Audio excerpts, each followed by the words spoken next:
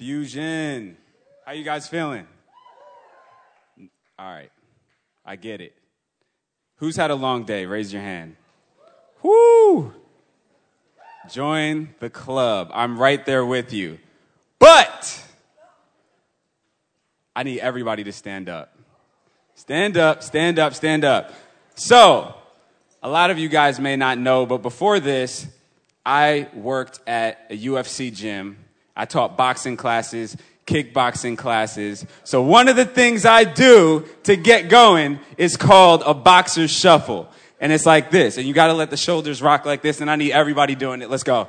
Let's go. Come on, come on. You got to shake off the day you are here tonight. And this is what they do. You know, over in the corner of the ring, they're moving like this, just getting ready. Getting ready. Is anybody feeling more ready? There we go. All right. So how do you feel? There we go. Much better response. I get it, though. We all have long days. You may be seated. Thank you for those of you who waited for me to say that. That was respectful. Man, so. Okay, so I'm not even going to tell y'all what that means, why Tay was laughing, because then everybody's going to be pointing it out. Well, now I got to tell y'all. Okay. So, I have a tendency when transitioning from point to point to go, so. And so every time I do that, they laugh. And Erskine counted that I did it like 11 times in my last message. So, now we've let you guys in. But you got to pay attention to what's happening. Don't just focus on the so's now. Anyway, that's a different transition. We are in a series called Black and White. How have you guys been enjoying it? Okay. We had a worship night last week. Did anybody enjoy that? There we go. Crystal Nicole was here. James. Speaking of James, man, this guy just had a whole child. Number 4. Can we get the picture up there? I just wanted to shout him out again. Look at that. And you know he's an artist because he named his child Arrow. It's such a cool name. I just want to take a second to just pray for Arrow. Are y'all down for that? All right. Everybody just stretch your hands towards the picture. Either screen is an option. God, we just thank you for Arrow. Lord, we thank you for his father, James. We just pray a blessing over their family, God, as they come here and they serve your people, God. I pray a blessing over Arrow, that he would just grow up in your will, God, that he would grow up knowing purpose, God, knowing that you love him, Father. Lord, we just thank you for the lives that you want to touch through him. We know that no person is put here by accident, God. So you put him here with a purpose and with intention. And we just pray that your perfect will would be done in his life. In Jesus' name, amen. All right. So this series, almost did it. This series, Black and White, I came up with this when God was just speaking to me as I was reading in the book of 1 John. In the book of 1 John, it's a letter from the Apostle John, who was very, very close to Jesus. And it was a letter to a church at the time that was dealing with a lot of outside influences coming in and trying to speak new philosophies, new ideas, all these things into their theology, into the gospel. They were trying to mix and merge what was happening in society with the gospel and the word of God. And John, knowing Jesus, urged them to not do that. This was his attempt to bring them back to the truth, telling them to hold on to what they first believed in because it was true. This was a disciple who saw Jesus. He was there at the crucifixion, and from the beginning of Jesus' ministry was one of the closest people to him. He said that we saw him in the flesh. We touched him with our hands. We heard him with our ears. And this is the message he brought to us. God is light, and in him there's no darkness at all. this is the message that he says that Jesus brought. It's not just part of the message. It's not just a piece of the message. He's saying this is the message. God is light, and in him there is no darkness at all. And last 2 weeks ago, last message before the worship night, we were talking about how at the beginning, God separated light from darkness. He created light, saw that it was good, and then he separated the light from the darkness right at the beginning. And this is a theme that's gone on all throughout Scripture. And the gospel is simply God reconciling us to him by bringing us into light when we were in darkness. Now, tonight, we're going to be talking about the piece of this letter where he says, actually, I want to touch on just some of the things that I did touch on in that message. We were talking about that separation, and there were 3 points that I just want to remind you guys of. One, separation must be intentional, meaning we have to, if we are following Jesus, if we claim to be in relationship with him, we have to intentionally separate ourselves to him. And it's just like any other relationship. When you get into a committed relationship with somebody, you separate yourself from the rest of the people for that person. And that's what God wants us to do. We have to intentionally separate ourselves to him. However, separation does not mean isolation. So that does not mean you cut off all contact with the outside world. In fact, separation, we're called to separation and then to invitation. So you may need to separate yourself from some relationships, from some things you've been doing, all those things. I actually had, at the worship night, had some great people come up to me and ask me a question that I thought was great. They asked, what do you think about Instagram and if Christians should be on Instagram? And they weren't making any accusations or anything. They were legit just looking for the truth about it because they're saying, man, there's a lot of good things on there, but there's also a lot of darkness on there. And what I said to them is what Jesus said to all of us when it comes to anything that would draw us away from him. He said, if your hand causes you to sin, cut it off. If your eye causes you to sin, gouge it out. That's extreme. However, what he's trying to tell us is there's nothing too great or too small there's nothing too great or too small to cut off to get to him. Simple as that. Whatever you have to do, it doesn't matter if you feel stupid doing it, because some of these things can feel dumb. Like if everybody's on Instagram in the world and it causes you to fall away from God, you know that the conviction in your heart is telling you that when you go on Instagram, it causes you to go the wrong direction. That's something that you should pay attention to. And it might feel kind of dumb because everybody else is able to do it. And you feel like, well, if they're able to do it, it's not wrong. But it's not about right and wrong for everybody sometimes. Sometimes we have to consider what is right and wrong for us in our relationship. And so there's nothing wrong with the hand. But if the hand is causing you to sin, cut it off. And so I just wanted to leave you guys with that. Now we're moving further along in the letter that John wrote about what we're to do as believers and how we should live. To 1 John 2, verse 28. And now, dear children, because at this point that he's writing this letter, he's an older dude. He was a disciple when he was young. Normally you became a disciple right in your late teenage years, possibly early 20s, but most of the disciples were actually most likely teenagers, which puts a lot of this into perspective that, I don't know, for some reason when I was reading the Bible, I just always thought of the disciples as 40-year-old dudes the whole time. But they were legit teenagers. So then when you see how they're acting, it makes a lot of sense. Even Peter, he was just reckless.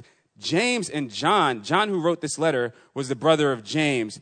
And James, John, and Peter were the closest ones to Jesus. And Jesus called James and John sons of thunder, meaning they were probably wild. When some people were disrespecting Jesus, John and James were like, Jesus, do you want us to call down fire from heaven on them? And he's like, no. Love them. But you just get a picture of the type of people that these guys were. They weren't just like your perfect individuals. But this son of thunder has now walked with God. He's seen Jesus do all these things. He's seen Jesus perform miracles. He's seen Jesus love people. Then he saw Jesus crucified. Then he saw Jesus resurrected and ascend into heaven. And then this is the message that he's bringing. He's saying, dear children, because I'm older now and I've seen a lot, continue in him. Somebody say continue. Again, continue in him, so that when he appears, say when he appears. When he appears. I think we need to hear that tonight, that it's a when, it's not an if. When he appears, we may be confident and unashamed before him at his coming. So I want to unpack this tonight.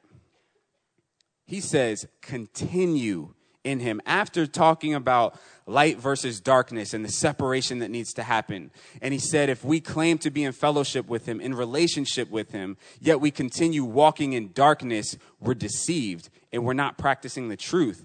And then he says, if anyone claims that they're without sin, they're not telling the truth and they don't know what they're talking about. And we all sin and all have sinned and fall, and we all fall short. But he says, when we confess, Jesus is faithful to forgive us and to cleanse us from all wickedness. And so he's walking them through the process of how we're supposed to live life. And then he says to continue in him. Because when he comes back, we need to be ready. If you read, man, so many of us hear stories about Jesus from other people. And we hear what the media says about Jesus. We hear what our friends say about Jesus. When you read what he actually said, all he talks about is the kingdom of God coming and how we need to be ready. And there's an urgency behind it. All the time. And all of these parables, all he's trying to do is help us understand. He says, the kingdom of God is like this. Then he says, the kingdom of God is like this. The kingdom of God is like this. And if this happens, then that means the kingdom of God is here. He was driving out demons and the Pharisees said, oh, it's by the devil that's giving him the power to drive out demons. And he says, a kingdom, that's the first thing that he goes to, is he wants them to understand that this is not what they think it is. This is not religion. This is not just some old book, but there is a kingdom and there are kingdoms. He says if a kingdom is divided against itself, it can't stand. Even the devil knows that. So the devil is not going to go against himself. If the devil has possession of a person, why would he drive himself out? He has a whole kingdom of demons working with him to accomplish his will, but the will of God is greater. So Jesus says, those two can't work. You can't have darkness driving out darkness. But he says, if it is by the Spirit of God that I'm driving demons out, that means the kingdom of God has come upon you. That means the kingdom of God has come upon us because he was driving out demons by the Spirit of God. The kingdom of God. I want to keep driving this point home tonight because it's hard for us to remember that because we don't live in theocratic societies. We have democracy. How many of you guys voted today? There we go. We understand government in our culture and in our society. Jesus is saying there's a whole other government that's above everything that y'all created. It's the kingdom that was here before you guys were created. The kingdom of God. And it has now come upon you. So that's why you're seeing different things happen, like demons being driven out, because the kingdom of God is taking over. And the things that happen in the kingdom are now happening here. There was a story about a Roman centurion. That's just a Roman soldier. He came to Jesus and said, Jesus, my daughter's sick if you can heal her, he said, if you're willing to heal her, I know that you can. And so Jesus is like, all right, let's go, and I'm going to heal her. He says, I'm not worthy of you coming to my house. I know how this works. If you give the command, then that will happen. Spirit realm will move at your command. Why did he know that? Because he was a soldier and he understood rank, hierarchy, and authority. He understood that Jesus had a higher rank than any other spirit because it's a kingdom with a government, with militaristic structure. And he's saying, I know that if you just give a command, because you're the general, ultimate general. That's why there's power in the name of Jesus, because he's the ultimate authority. He says, if you give the command, because you're the ultimate authority, it will happen. And then Jesus says, I haven't seen faith like this in all of Israel. It took a Roman soldier just to understand military stuff, to understand how this works. The kingdom of God has come upon us. So this brings us to our first point. 1, Jesus is coming back. Do you guys believe that? Do you guys really believe that? Jesus is coming back. But he's not coming back like a lot of us think it's going to be. And a lot of us picture like this, like super calm, peaceful guy descending out the sky. And there's going to be like rainbows and butterflies. No, he was saying that the kingdom of God is coming. And he's the king. And that's going to look different than what we're used to. And we need to be submitted. I feel led to talk on this. We had all these elections and all this stuff going on in our government. It's important for us, if we claim to be in relationship with God, to filter everything that we're doing through that.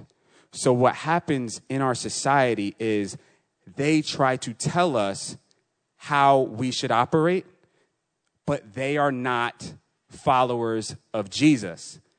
And Jesus is saying there is a kingdom greater, and it's already here, and it already rules. And you can either participate in it or not.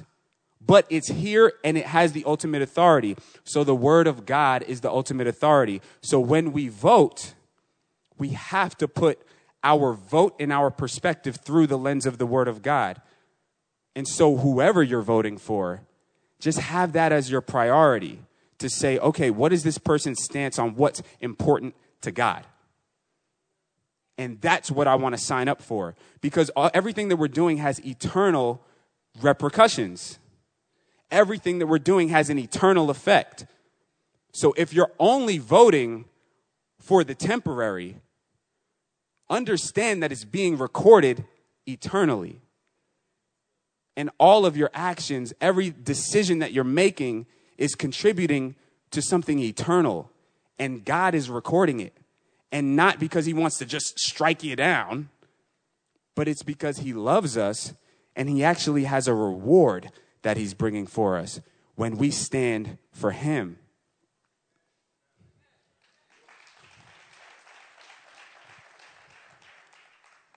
Thank you. So there's a book in the Bible that talks about the return of Jesus in great detail. A lot of us don't like to read it. A lot of us view it as scary. And it can be. It can be hard to understand. It can just be straight up hard to digest that that's actually going to happen. And it's called Revelation. Say it with me. Revelation. It doesn't roll off the tongue. Revelation. It sounds hardcore. But it is when you read it. And the full title of that is actually The Revelation of Jesus Christ. That's the purpose of the book. Revealing Jesus Christ. And we see Jesus as he is now. Not as he was as a man walking the earth. Not hanging on a cross like all these crucifixes, he rose from the dead. How many of you guys believe that? He rose from the dead. Only person to ever do that. Ever. Rose from the dead. Folded up his clothes. That's crazy to me. Folded his clothes like, I got time.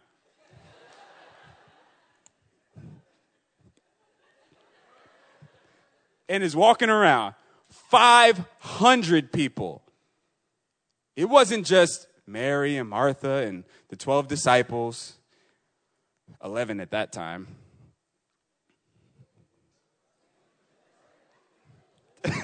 Yikes. Judas, bad move. But it wasn't just them. Over 500 people saw Jesus resurrected. This is like history. This is not just that's not even written in the Bible. That's written in history. These are things that people don't debate. So the world is out here trying to tell you that you're believing some myth that was adopted from like an older myth. Not true. History says that Jesus lived. We know that. We know that he was crucified. And we know that after he was crucified and people saw him die, that a bunch of other people saw him alive. And psychology says that 500 people can't hallucinate at the same time. You can hallucinate, but 500 people can't hallucinate at the same time and see the same thing. It doesn't make sense. He's a risen God.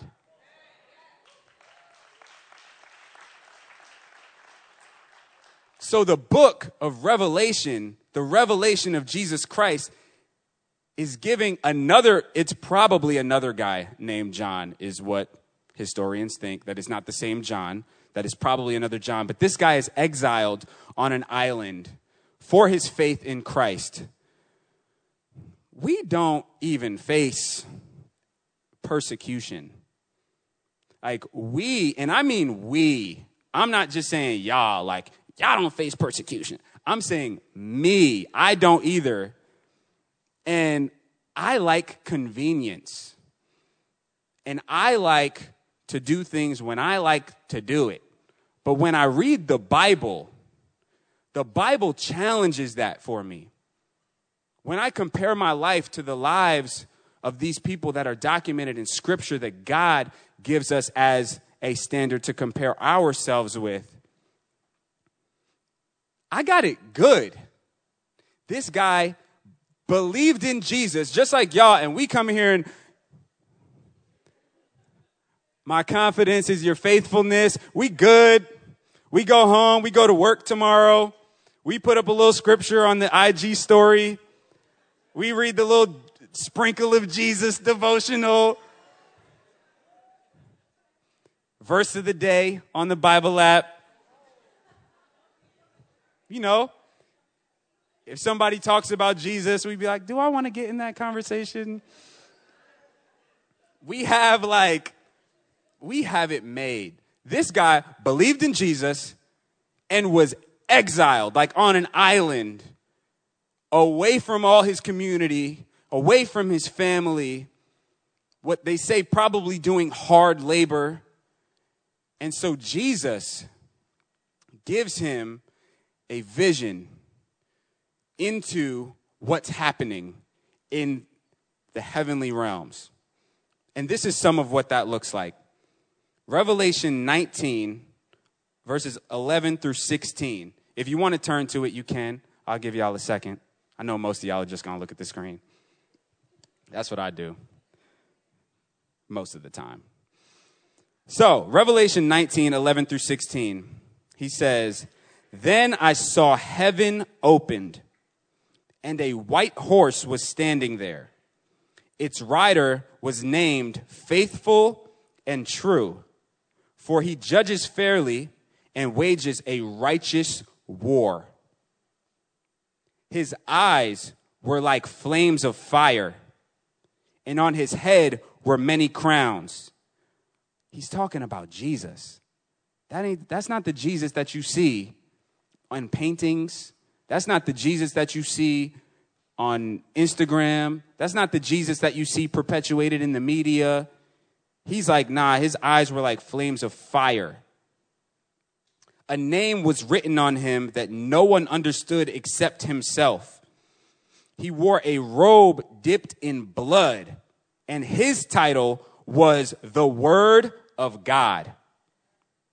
The armies of heaven. Y'all got to pay attention when you're reading, and you'll understand way more than you do before you read. Simple as that.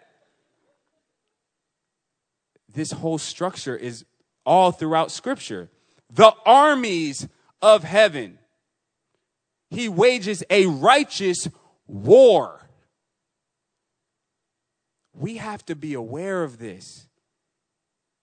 We have to. When we say that this is what we subscribe to, we call ourselves Christians, we have to understand what's actually happening. It's not just a salvation prayer and then go on with your life and try not to do bad stuff. There's more happening. There's more that God wants you to participate in. There's more that he has for you. And it's here in the Bible. It's right here. And he wants you to know. That's why his child, John, in exile, he gives him this vision and then tells him to write it down. Make sure you write this down, what I'm showing you. It says that in there. Make sure you write it down because people need to know this. That's why I'm showing it to you. Thank you. The armies of heaven, dressed in the finest of pure white linen, followed him on white horses. From his mouth came a sharp sword to strike down the nations. From his mouth came a sharp sword. Where else have you heard that? The Word of God. The sword of the Spirit. The Word of God is sharper than any two-edged sword. You see it through all out Scripture. It's inspired by God. He wants you to have a visual and an understanding of what this is.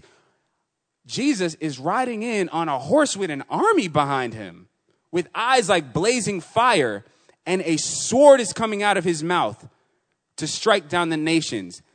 What that means is the nations, everybody is going to be held accountable to what he said. Meaning we as believers, especially, we have to know this. And as a non-believer, you're making a choice that you're not with it. But what he's saying is everyone will be held accountable to what I said. Us as Christians especially, we cannot continue down this road of, oh man, I need to read my Bible more. And we all do. Me too. I read it a good amount, but there's always more. We can't continue giving ourselves excuses, viewing this life as gray, black or white, darkness or light. And he wants us to be aware of it. He did not inspire 66 books of Scripture by over 40 different authors over thousands of years for you to not read it.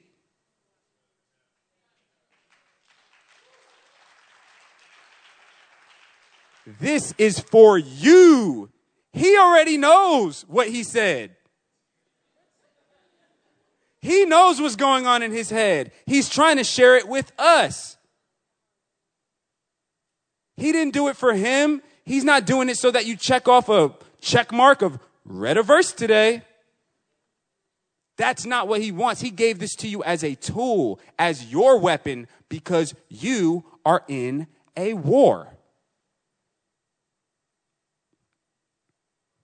You are. The crazy thing is, a lot of times we feel like if we just don't acknowledge it, we can just kind of put it to the side and we just don't have to deal with the war part. It's a war, and you're in it. Whether you believe in Jesus, whether you don't, it doesn't change the fact that he created you. Whether you're in relationship with him or not does not change the fact that he is the ultimate authority. And he's given us a choice to be in relationship with him or not. And it was our choices that separated us from him in the first place. And it still is the result of our choices that separates us from him. And he went to great lengths just so we could have relationship with him. He gave us, I don't know how many words are in the Bible, but just the scriptures I've read tonight are powerful. And you're talking about a whole collection of writings that he wants you to know and understand just so you can be better equipped, because there is a war going on. There is an enemy who wants you to be separated from God just like he is. He does. Thank you.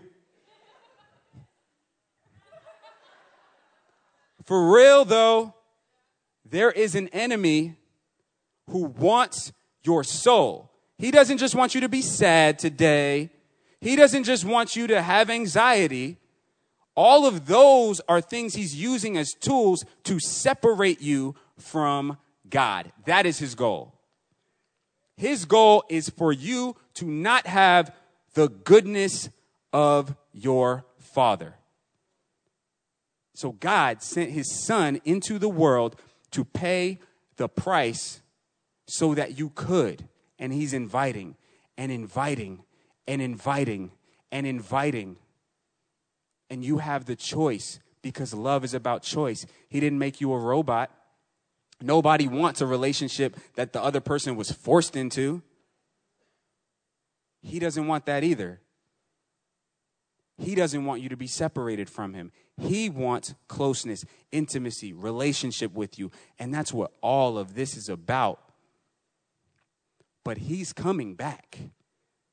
And everything that the enemy is trying to do here is temporary. And it will be fixed. And he will lose. And you have victory available to you. Victory. But you have to participate. It says he will rule them with an iron rod. He will release the fierce wrath of God, the Almighty, like juice flowing from a winepress. On his robe, at his thigh, was written this title: King of all kings and Lord of all lords, the ultimate authority. And this is not to scare you. This is to empower you. He's saying you have access to me, the King of all kings, the Lord of all lords, the name that's above every other name on earth and in heaven. You have access to it, given to you freely, a price you did not pay, given to you. You have access to it. However, in chapter 20, verses 11 through 15,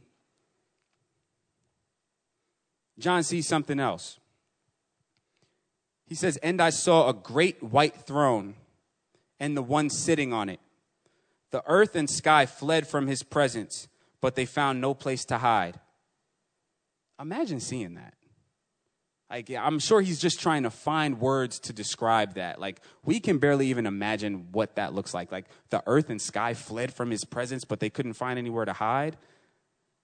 God is on another level. There we go. I saw the dead, both great and small, standing before God's throne, and the books were opened, including the book of life.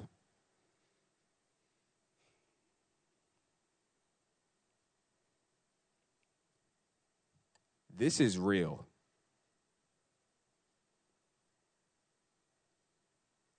this is really what's actually going to happen.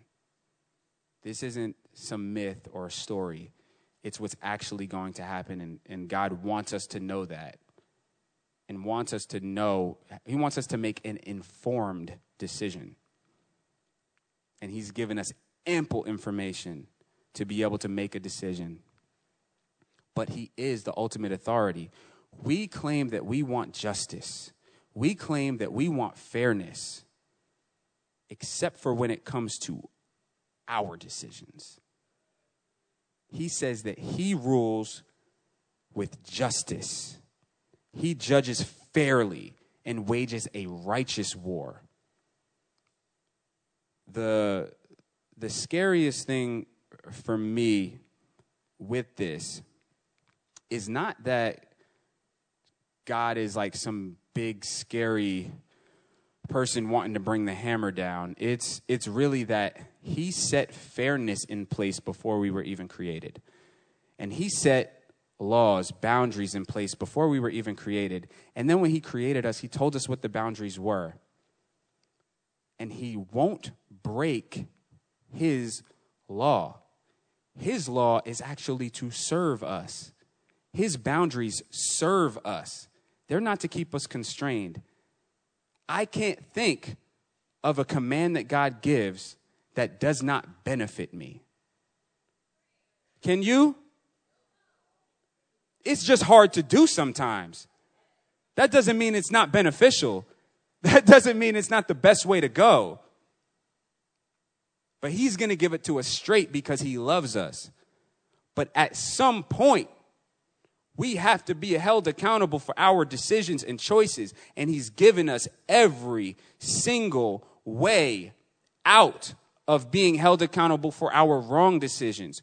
Who on earth would go and die for you just so you could be in relationship with them? Who would you do that for? Right. Thank you. Especially not crucifixion. Just get shot.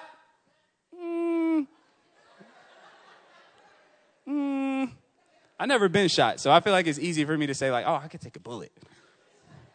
But crucifixion. Crucifixion. He's showing us how much our sins actually cost and did not make us pay the price. But it cost something. Everything. And he's paid it.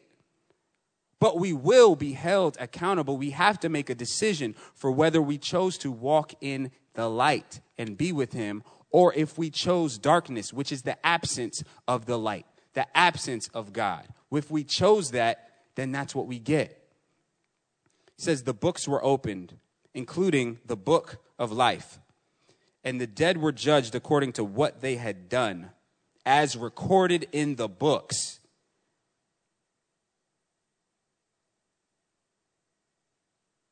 It's all recorded. Jesus gives us the option for that to be wiped away. For all of our sins, for all of our wrongdoings to be wiped away. In our society, if somebody murders somebody, we say, well, it's fair for them to go to jail. Especially if they kill somebody that you know. But if you do it, or if somebody who you know did it, it's a different feeling. We can't make fair decisions. That's why we need a righteous and just God who can make those decisions. He has the authority, and we don't, because we don't deserve it. We can't make those decisions. But he will, because he's righteous, because he's just, and because he is fair. When we say we want fairness, that's what he's actually giving us. And on the flip side, he actually has a reward for those who choose him. It's not just about punishment, but there will be punishment for us breaking his laws. And we see that every day in society, and we don't blink about it. Okay, they broke the law. Going to jail. No big deal. Here, it seems extreme and unfair, even with the price that he paid. And I'm talking about that for myself as well. It just seems extreme, but it's the reality. It says, the sea gave up its dead, and death and the grave gave up their dead, and all were judged according to their deeds. Then death and the grave were thrown into the lake of fire. This lake of fire is the second death. And anyone whose name was not found recorded in the book of life was thrown into the lake of fire. Revelation chapter 21. I felt like Kirk Franklin when I said that. Y'all remember that? Revelation. All right. So,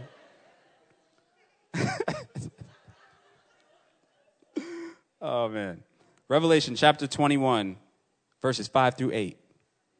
And the one sitting on the throne said, look, I am making everything new. And then he said to me, write this down, for what I tell you is trustworthy and true. And he also said, it is finished. I am the Alpha and the Omega, the beginning and the end. To all who are thirsty, I will give freely from the springs of the water of life. All who are victorious. Victory. Are y'all victorious? All who are victorious will inherit all these blessings, and I will be their God, and they will be my children. But cowards, unbelievers, the corrupt, murderers, the immoral, those who practice witchcraft, which is becoming very popular in our culture and in our generation and in our age group, idol worshipers, and all liars. Their fate is in the fiery lake of burning sulfur. This is the second death. That's the reality. To the victorious, who are those who just accept what he's done and continue in him, they will inherit all these blessings, and I will be their God, and they will be my children. That's what he wants. But he's man enough to make a decision. And I just say man enough because there's not really a good word for God enough, I guess. I don't know. But he's big enough to make a decision that we can't make. And just like he blesses us beyond we could imagine, and the good things that he has in store for us are beyond what we can imagine, there's an other side to that. There's also punishment that we couldn't imagine, and it's fair. And that's hard for us to grasp. However, all God tells us to do is receive him, receive what he's done, walk in that, and he has abundant life waiting for us. We don't even have to worry about that. It's a decision. I want to talk about a word that Pastor Dennis actually mentioned in one of the messages in our series that we just finished, talking about the armor of God and the war that we're in. And he mentioned the word ahion. It's a Greek word, and it means an age, a cycle of time, especially of the present age, as contrasted with the future age, and of one of a series of ages stretching into infinity. We are in an age, and during an age, there are mindsets, there are philosophies, there are common practices, there are trends, there are things that are accepted that are not, that are just a part of the age. And things change as ages change. We cannot make the mistake of trading eternal truth for just the philosophies of the age we're in.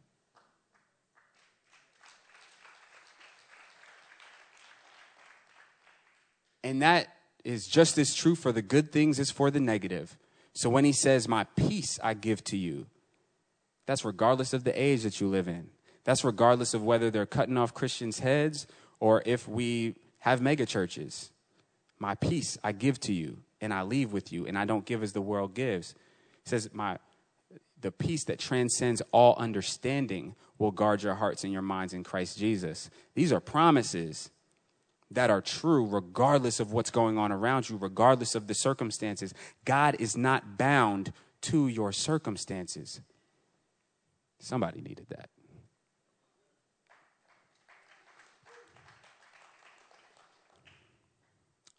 So this is simple. The most important question that we can ask ourselves is, what is most important to God? If we have that as our top priority, we can live our lives with confidence, because if we're making our decisions through that lens, what is most important to God?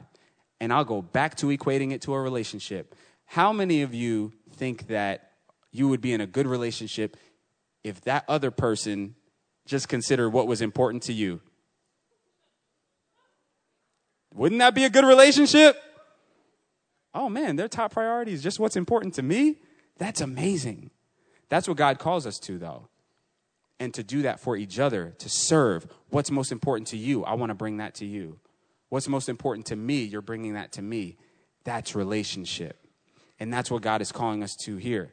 And when we do that with God, we can be confident and unashamed before him. That brings us back to that first scripture where he says, continue in him so that when he appears, we may be confident and unashamed before him at his coming. So I got 3 steps to confidence in God based on 1 John. Step 1 is confess. He says, if we claim we have no sin, we're only fooling ourselves and not living in the truth. It's okay. We're all in this predicament that we sin. But he tells us what we're supposed to do when that happens. If we claim we have no sin, we are only fooling ourselves. But if we confess our sins to him, to Jesus, he is faithful and just to forgive us our sins and to cleanse us from all wickedness. He says he's faithful and he's just. I want to unpack that piece right there, because we a lot of times think that God wants to give us what we deserve.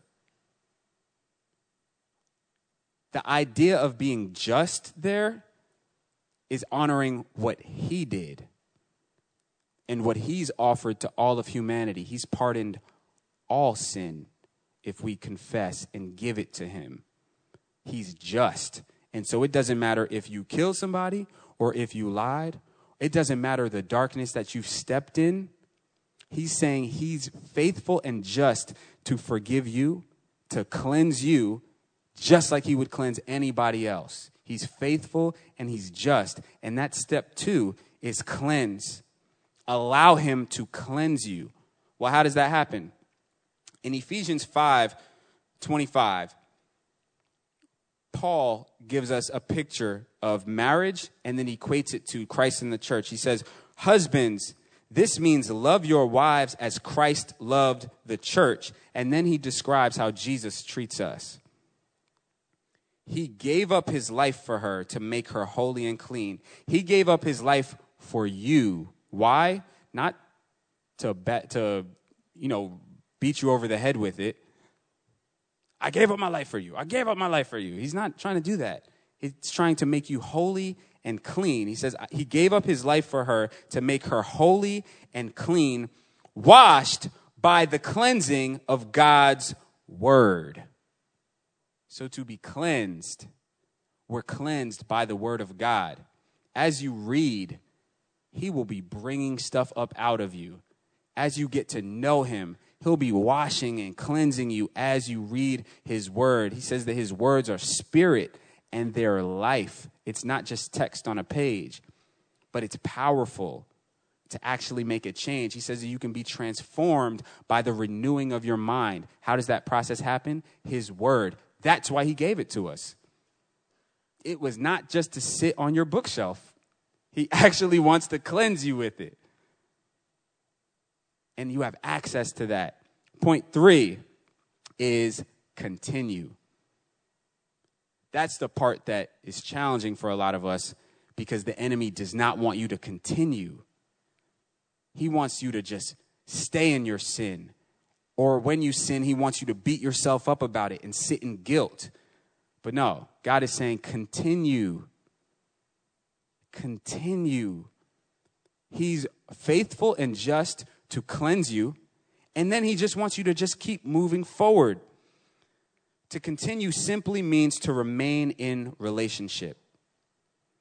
Philippians 3:12 says, I don't mean to say, this is Paul speaking, I don't mean to say that I've already achieved these things or that I have already reached perfection, but I press on to possess that perfection for which Christ Jesus first possessed me. I press on. I continue. I haven't reached it yet. I'm not perfect.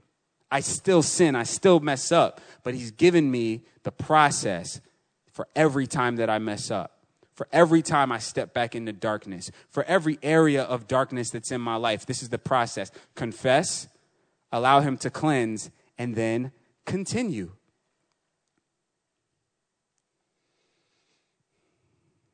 Matthew 7:21 through 23 gives us a perspective of those who don't continue in him. He says, not everyone who calls out to me, this is Jesus speaking, Lord, Lord, will enter the kingdom of heaven. Only those who actually do the will of my Father in heaven will enter. On judgment day, many will say to me, Lord, Lord, we've prophesied in your name and cast out demons in your name and performed many miracles in your name. But I will reply, I never knew you. Get away from me, you who break God's laws. I've heard a lot of people quote this scripture and it make them scared. Like, oh, snap, I could be a Christian. And I just get up there and he's like, surprise, I never knew you. That's not exactly how it works, because he's faithful and he's just. He doesn't want you to be having any surprises. What I believe this is saying is that you can continue doing a lot of things. These people may have continued going to church. They may have continued serving in church. But they did not continue in him. They didn't continue in relationship with him. So they didn't know him. So they would do things in his name, use his name, but did not know him. That's like Kevin. That's like me saying to everybody, like, yo, Kevin is the man. Kevin's dope. Kevin has a nice polo on. Kevin. But if Kevin and I have no friendship or relationship, when I come up to Kevin and be like, yo, Kevin, you my best friend, bro. He's going to be like, I don't actually know you. Just because you've been telling everybody my name, just because you've been talking about me with people, but you weren't talking to me.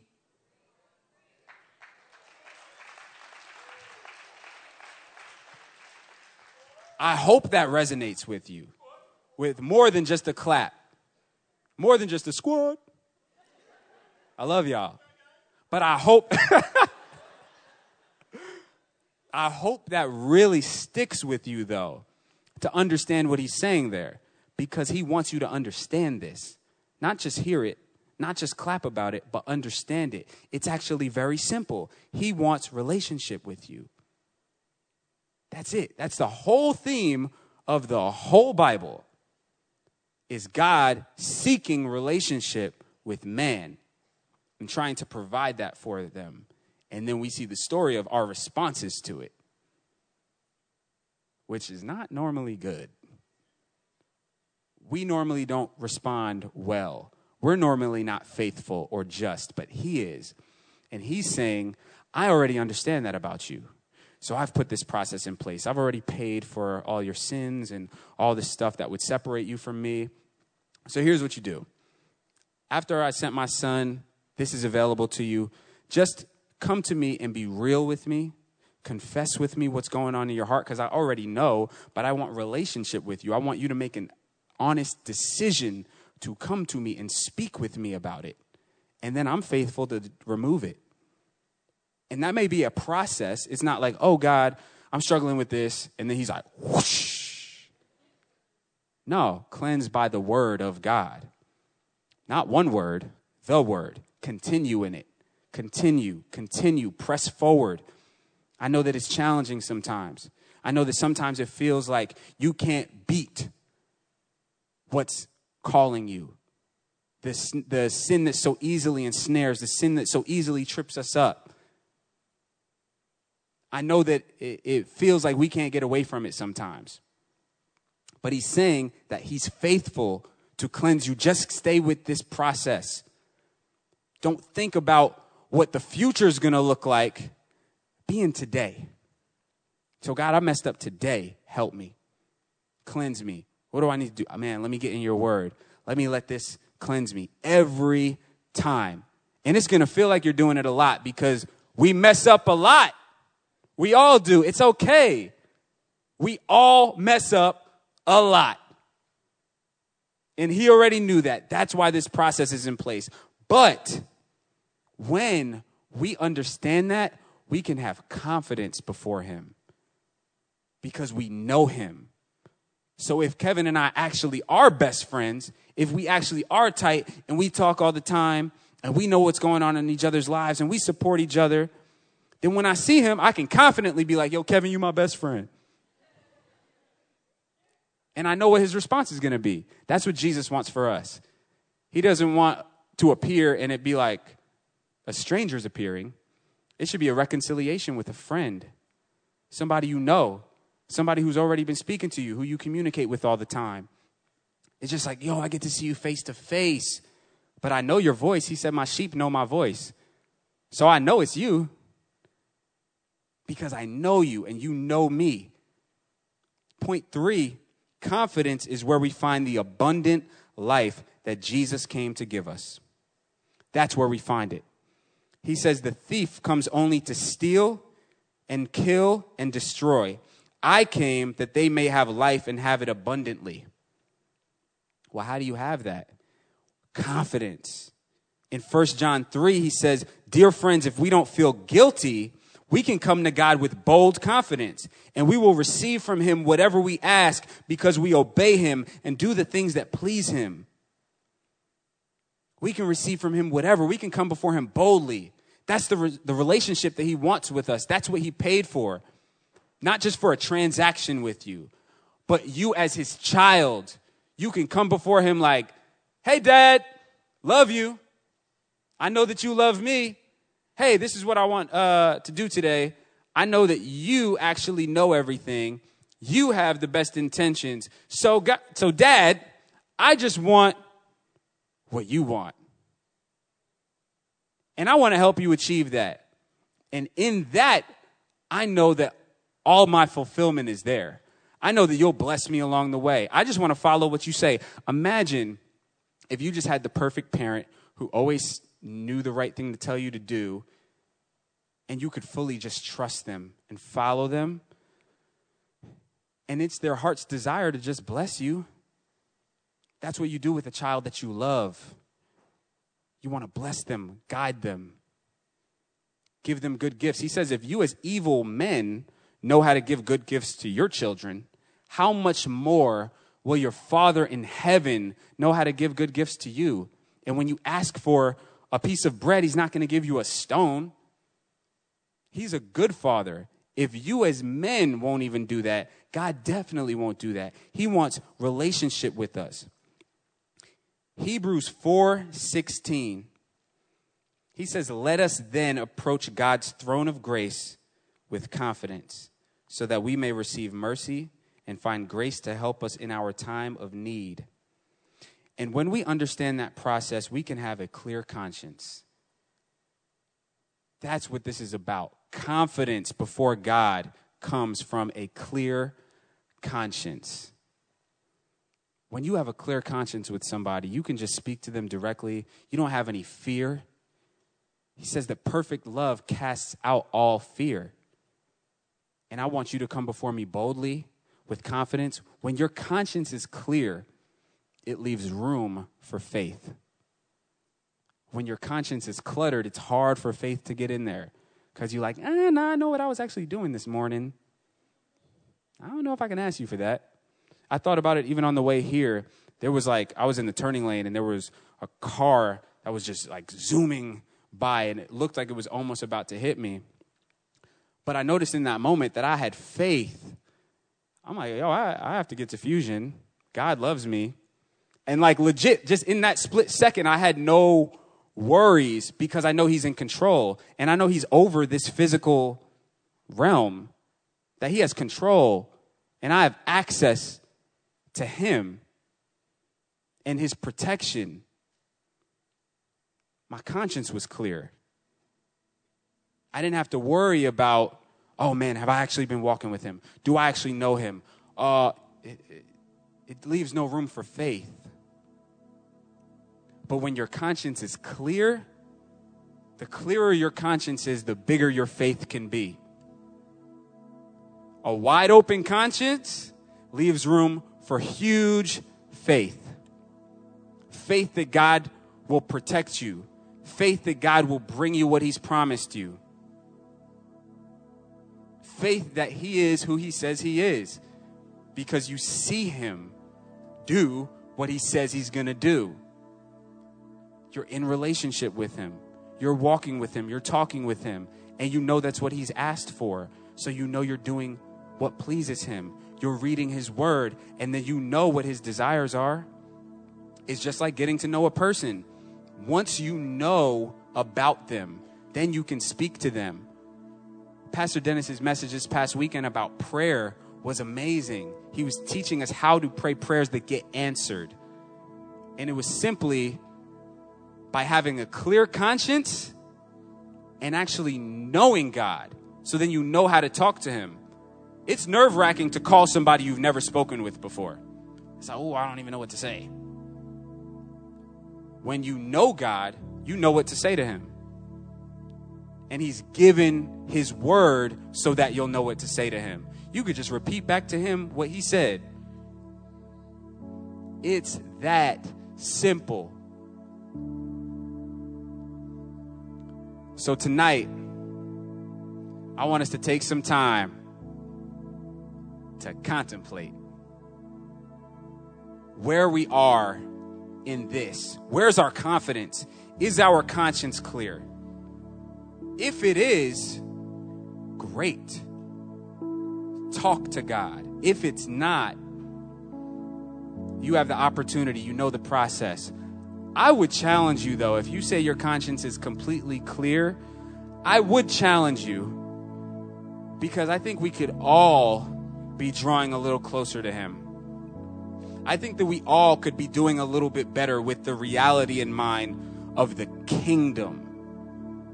So I want us to examine where we are from that perspective and know that he loves you and he wants you to be closer to him than ever before. So I want us to take some time to worship. We're going to go into this song, and then I'm going to come back up, and I'm going to ask leaders to come down.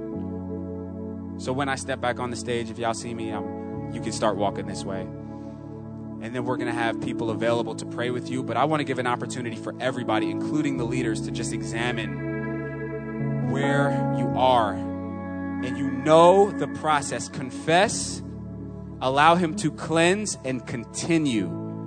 And allow us to partner with you in that. You can't do it alone. And he didn't make you or create you to do life alone. It's not good for the man to be alone. He wants us in community and to partner with one another in this walk so that we can continue. I want to pray a prayer. God, search our hearts tonight. Lord, if there's anything that's not like you, expose it to us, Lord, so that we can give it to you, so that you can wash us, so that you can cleanse us. Father, you said that no man can come to you unless you draw them. So God, I pray that you're drawing hearts tonight. And I pray that we would respond. That it wouldn't just be you drawing us, but we would respond to the drawing. We would respond to the calling.